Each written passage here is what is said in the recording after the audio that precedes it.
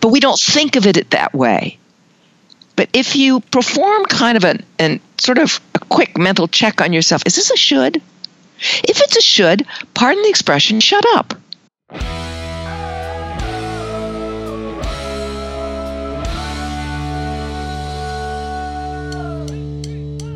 This week, Dr. Noelle Nelson and I explain how 2 simple habits can put a smile on your spouse's face.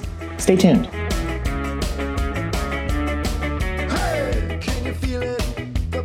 The whole mission of Hitched is to help couples enjoy their marriage and live happily ever after. That's one of the reasons we have the Hitched Wine Club. We wanted to offer something that would be a reminder every month for couples to sit down, reconnect, and enjoy the company of one another. We have partnered with the fantastic Touring and Tasting who hand select the wines that will be delivered to your door each month. You can go to our website, hitchedmag.com, click on the Wine Club link, and check out the different club options available to you. Again, visit hitchedmag.com and click the Wine Club link. Cheers! Hey everybody, welcome back. This is Steve Cooper, Editor-in-Chief of HitchedMag.com. I am joined once again by the fabulous Dr. Noelle Nelson. Hi, Noelle. Hi, Steve. Noelle is a relationship expert, a popular speaker in the U.S. and abroad, is the author of many, many, many best-selling books. Her most recent relationship books are Your Man is Wonderful and Dangerous Relationships. Her most recent book is Happy, Healthy, Dead.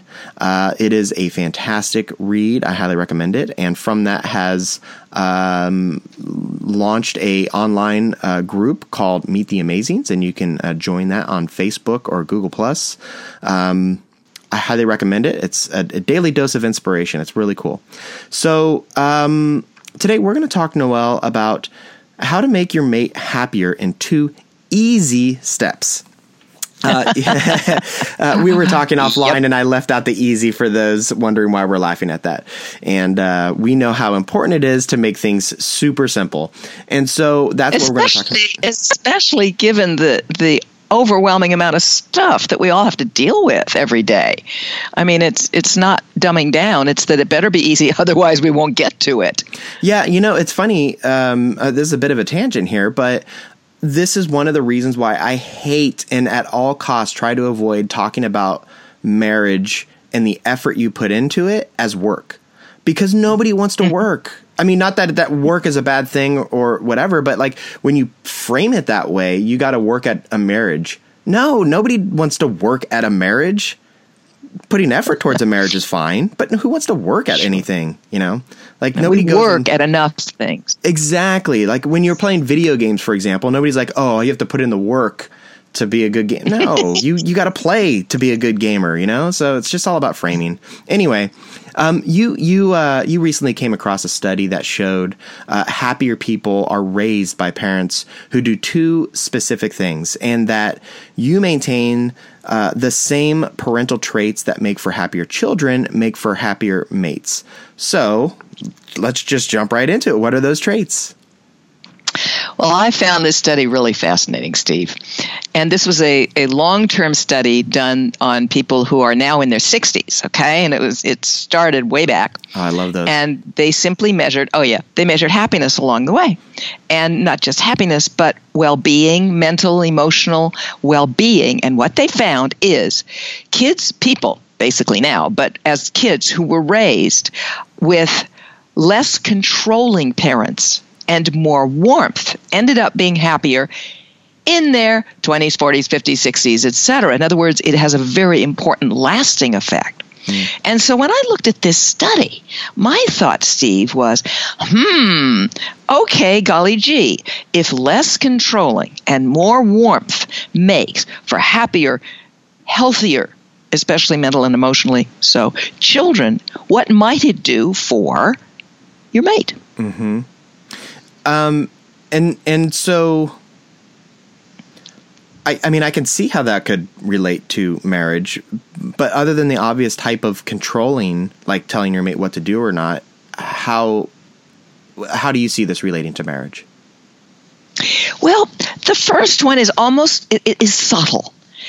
And we don't recognize it as controlling because, frankly, we think we're being helpful. And what we do is, for example, we will pack for our mate. He or she is going on a business trip, especially when he is going on a business trip, is the spouse will say, oh, honey, I'll do that for you. And it's in an effort to be helpful. Or we'll tell them, oh, no, you really can't wear that tie to this dinner. I mean, I'm sorry. It's like so 1990s. You just can't.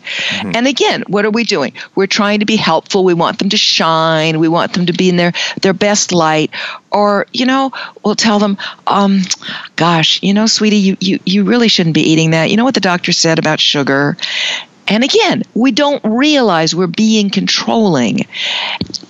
And what we're doing is we're not allowing our beloved to make their own decisions. We're controlling. I mean, there is no other word for it. Under the guise, and this one I say is subtle, Steve, because it's not conscious. It's really subtle. You don't say to yourself, pardon? I was just saying it is really subtle, particularly the examples that you're giving, because they don't seem nefarious in nature. It seems like you're trying to be helpful. Exactly. And they all come under the category, if you think of it, of the word should. In other words, even if you're saying, oh, sweetie, did you remember to take your vitamins this morning? And I'm not talking to a debilitated person who needs help remembering their vitamins. I'm just talking to a regular, ordinary person. Or, don't forget your raincoat. Looks like it's going to rain. Now, all of that really comes under the category of the following. You should take your raincoat with you because it's going to rain. You should take your vitamins because they're good for you. You should, pack, extra underwear because you never know. You may have to stay over a night or two more than you think. You should. Do you see where the should's coming in? But we don't think of it that way. But if you perform kind of a quick mental check on yourself, is this a should? If it's a should, pardon the expression, shut up. You should shut up. I just used it on purpose. In other words, it's perfectly fine to allow a grown person to go out in the rain without their raincoat. It's okay. They're either going to remember it next time. Do you see what I'm saying? You're now treating them like a grown-up with respect. So I get all of that. It's absolutely. But I also wonder, so one of the things that we know is that happily married couples, and funny enough that we're talking about having a happier mate in 2 easy steps, but happily married couples live longer than average people who are not married or in unhappy relationships, etc. And one of the one of the reasons that the researchers believe this to be so is because of those nudges that you're talking about. Did you remember to take your pills today? Right. And so if we're saying not to go that far because it's controlling, I guess what I'm trying to get at is how can you get those benefits of being that social support without coming off as controlling? Okay. There's a world of difference between occasionally reminding someone of something and doing it routinely. It's perfectly, and especially when it comes to things that are not in any way damaging to their fundamental health or well-being. Got it. For example, it's not going to kill you to let him go to the party with the tie that you hate. Okay? If he usually remembers his raincoat or she usually remembers her umbrella, there's nothing wrong with saying, oh, sweetie, you forgot your umbrella. It's when we start doing it routinely, which doesn't give your spouse the opportunity to be who they want to be. Would it be appropriate to reframe this as not a helicopter parent, but a helicopter spouse? Absolutely. That's a great way of looking at it. A great way. Okay. There have been, unfortunately, people who have been driven to murder their spouse because they were being micromanaged. Yeah. They were being helicoptered. And it feels terrible. That's where there's the difference between doing it automatically all the time. That's when it's controlling. Because that's what parents will do, helicopter parents. Yeah, and again, if you ask those parents, they're just trying to express their concern and just wanting the best for their child. They're not trying to be controlling, but that is, to your point, that's what they're doing. Yeah. Yeah. So it's again, when you said play, I love the use of that word, Steve, because if we think of marriage more as somewhere we get to play, we don't get so completely wrapped up and serious and uptight about every single stinking little thing that our spouse does or does not do. Yeah. And so it's fine. Yeah. No, I was just going to say, and when you think about, I like your tie example because it seems like such a benign thing. It's like, so who cares about the tie? But on the one hand, if you know that your spouse is dressing like it's the 1980s and it's clearly that their wardrobe could use an update, you want to express that. But on the other hand, you don't want to be overly controlling. So here's how you do it. Yeah. You say, sweetie, I saw some great sales at Macy's. Want to go shopping? And then shut up.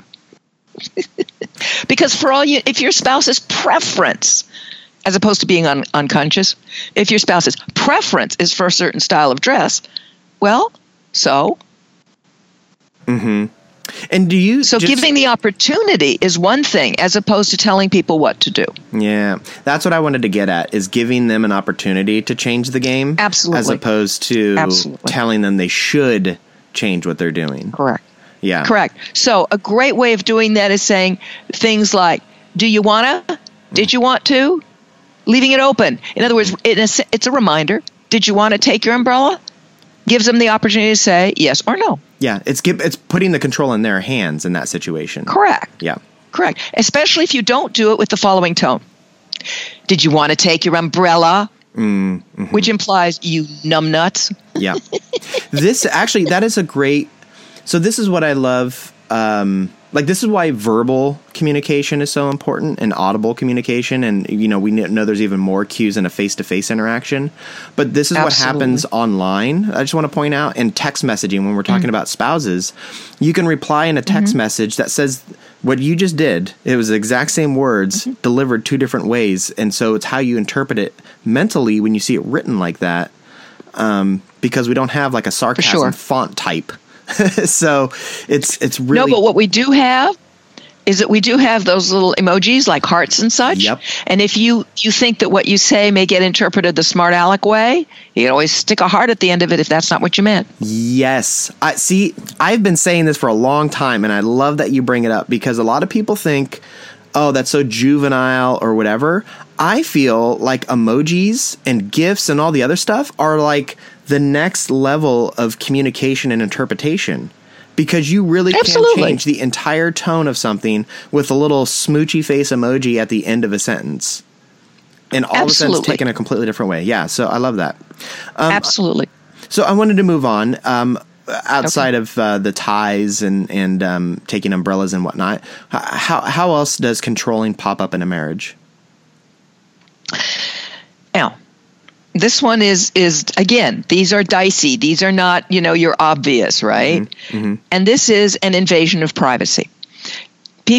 Parents who control children invade their privacy. They read their diaries. They search under the mattress for, interesting magazines. They look on their email and so forth and so on.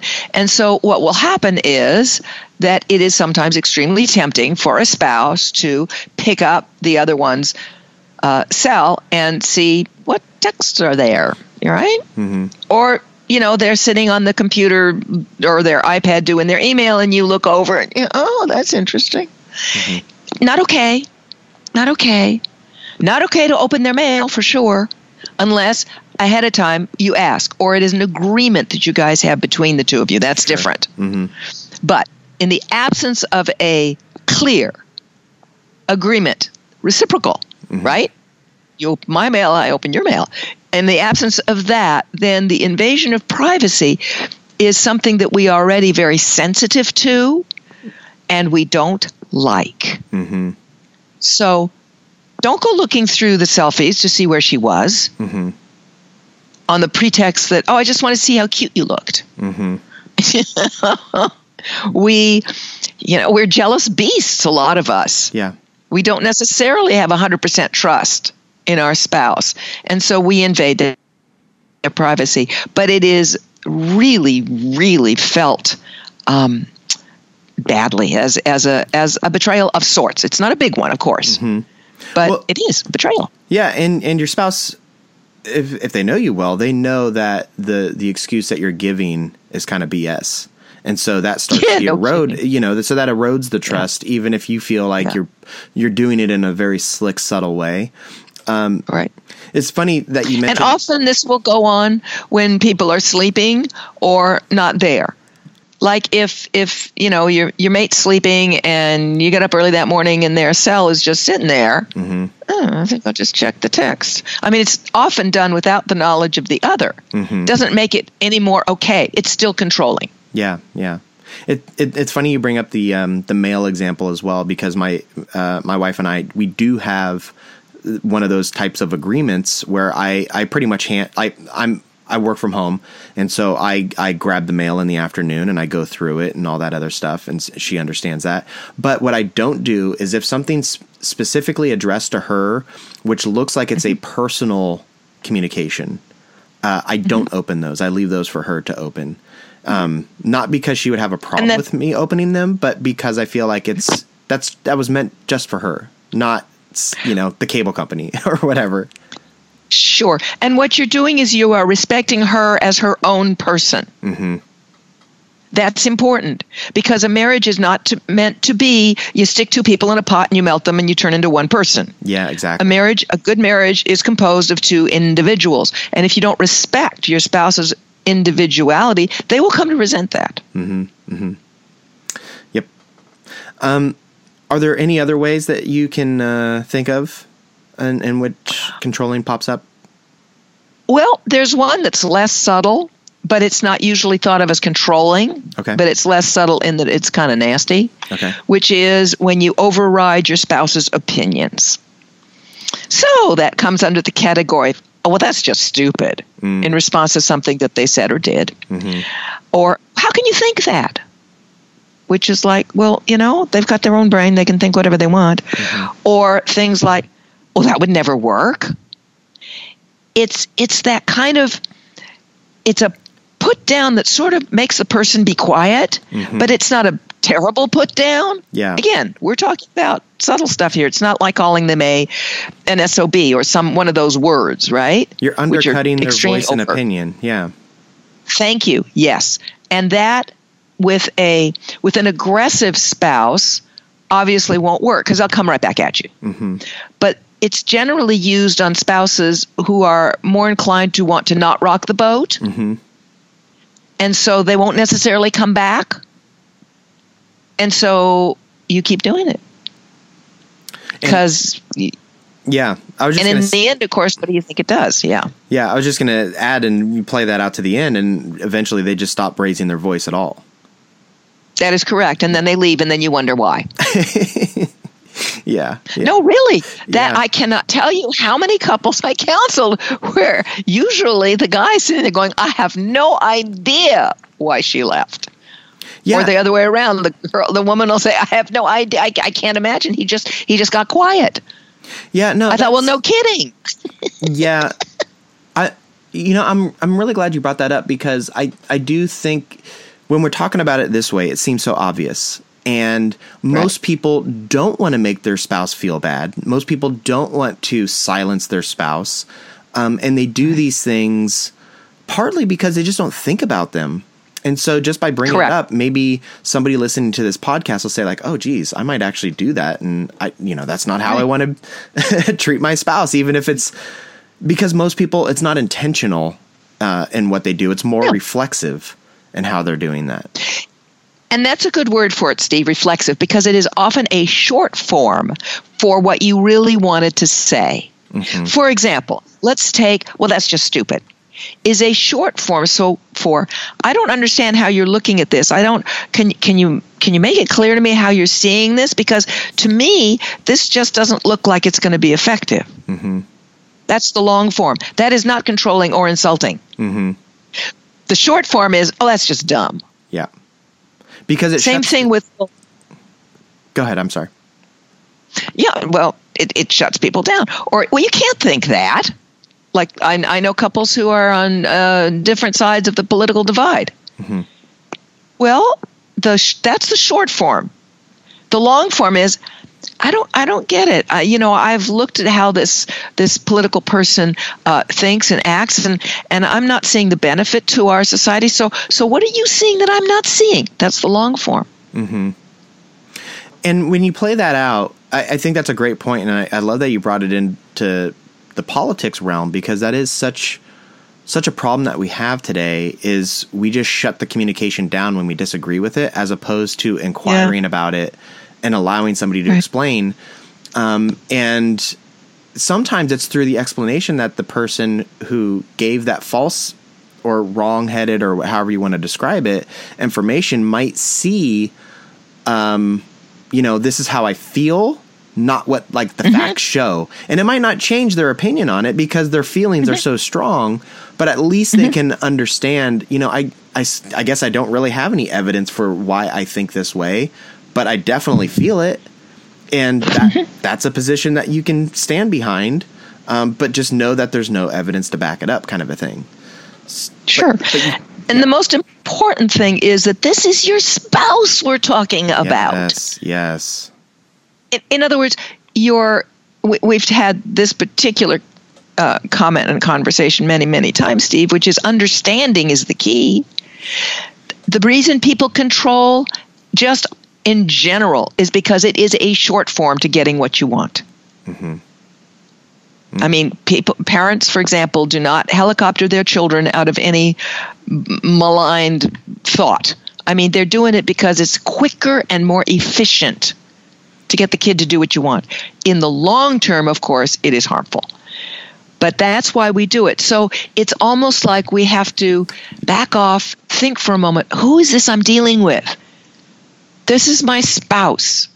So I better not short form here. Mm-hmm. I can say, it's like when we suggested for the raincoat and the tie and stuff like that. Well, did you want to? That's a way of offering an opportunity.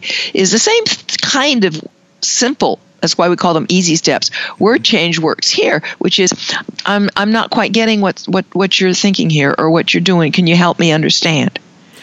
With the raincoat thing, would that be a situation where your spouse is about to walk out the door and you say, "Oh, I think it's about to rain," or "I think it's," you could do it that way. The certainly. Forecast has some rain. There might be some rain in the forecast, so you don't tell them to take a coat or an umbrella, but you inform them of the potential hazards. Absolutely. Mm-hmm. Honey, I saw we were on low on gas today. Mm-hmm. Not go fill up the tank. Yeah. Absolutely. It's respecting the person that is your spouse. Mm-hmm. So there's just two easy steps here. One is called don't control. Mm-hmm. and the second one. The next one is warmth. And so what does warmth actually mean when we're talking about a marriage? Warmth is not the same thing as sex. Sex may or may not be warm. Mm-hmm. It just depends on who likes what. Warmth is what I think of as the cuddle or snuggle or hand-holding factor, which often disappears over time. Mm. So it's different in this particular case with children, because with children often the warmth just plain isn't there from the get-go, which is harmful for children. With a couple, more often than not, the warmth is there for certainly for the honeymoon period, and usually for the first year or two or three. But often the cuddle, snuggle, hand-holding factor can die off. And if that was important in their coming together as an expression of warmth, then that needs to be maintained. Mm-hmm. Okay. Is that something that you can plan for or schedule or whatever? Like you have, I hate bringing it up all the time, but like date nights is an easy place to like hold hands and express some of that warmth. Sure. Or maybe you have a favorite TV show that you guys like to watch, and so once a week you sit on the couch and you snuggle and whatever, and you drop some of that warmth into the marriage. You can do that way. The other thing is just to kind of remember. In other words, when you are in close proximity, whether you're just cooking a meal together or you're walking down the street, is try to remember to put your arm around his or her waist or hold their hand or give them a peck on the cheek. It's almost more remembering, kind of like you remember to brush your teeth. Yeah. You know, so certainly there is the scheduled part, which is great. Absolutely great to make more of a point of it on date night or in front of that favorite TV show or when you guys take a walk together. But it's also really nice when it's at least to some degree spontaneous and you just kind of remind yourself. That, I love that part of it too, because nobody thinks about scheduling brushing their teeth. It's just part of the lifestyle. And I think when couples start living their life this way, and sometimes perhaps you do have to make a schedule of it in the very beginning to get yourself on track, but you do it enough times and then it just becomes habit. It becomes your lifestyle, and you then have cultivated this like warm relationship. Correct. Correct. And warmth is something that, how would I say this? Warmth is something that will survive a loss of interest in sex per se, or when people are sick, and therefore physical intimacy is of the sexual nature is not possible or desirable. Warmth can continue throughout all of that. That's important because the physical connection between a couple is important. Yeah, no, that's a great point, because, we know that human sexuality, it ebbs and flows. And to your point, you could be on a medication that throws things off. You could have an accident that throws things off. You could have old age and just generic health, or you could just have a busy ass, quarter of a year that just keeps you guys separated for a really long extended period of time. So that's a really great point. One of the things that I wanted to bring up really quick, this just made me think of a study that I had read about basketball teams, and it was conducted on college basketball teams, and they basically looked at how many times the teammates would touch each other in preseason. So they're on their court and they pat themselves on the back or whatever. Right. And the researchers were able to predict with like extraordinary accuracy, like 90% or something. It's been a long time since I read it, but it was almost like if you just counted the touches, you knew who was going to be in the NCAA tournament at the end of the year. And the more teams that touched, the better that they did. And interesting. Yeah. So it was just, it's just interesting how like trust and comfort and warmth and all that stuff comes into play across all aspects of life, and how you took something that was demonstrated as parental traits into, happy marriage traits. And I just feel like these are good life traits that when you do these things, it really has these really positive benefits. And so anywho. Yes. Absolutely. Was there anything else that you wanted to add before we button this one up? No, just that I personally had a lot of fun with this particular study. Yeah, I did too. And it's always fun to kind of riff on this stuff. And so thank you so much, Noelle. It is always a pleasure. And that will do it for this week. Thank you, Steve. And before we go, I want to remind you that you have been listening to Dr. Noelle Nelson, who is a relationship expert, a popular speaker in the U.S. and abroad, is the author of many, many, many best-selling books. Her most recent relationship books are Your Man is Wonderful and Dangerous Relationships. Her most recent book is Happy, Healthy, Dead. And that book basically talks about how you can live a happy, fulfilling life all the way to the very end. And on that, as I mentioned at the top, she launched a social group, Meet the Amazings, where she posts regularly about people in their 80s, 90s, 100 plus years old doing really extraordinary things like, swimming the English Channel and participating in their local gymnastics meet and all these other like really extraordinary things that is really inspiring and uplifting. So sometimes, we could use some of that positive information in our world. And of course, if you want to find any of this information, you can go to her website, noellenelson.com. You can follow Noelle on Twitter at Dr. Noelle Nelson. And as I mentioned, she's also on Google Plus and Facebook as well. And if you can't remember any of that stuff, you can find all of this at our website, hitchedmag.com. You can click the Our Experts tab to find Noelle and others as well. You can listen to all the past archives of the podcast on the podcast tab. And as you might know, we have thousands of articles waiting to help you have a happy, healthy marriage. So hopefully you check that out as well. So one last time, thank you so much, Noelle. Thank you, Steve. My pleasure. And until next time, take care, everybody. Tonight.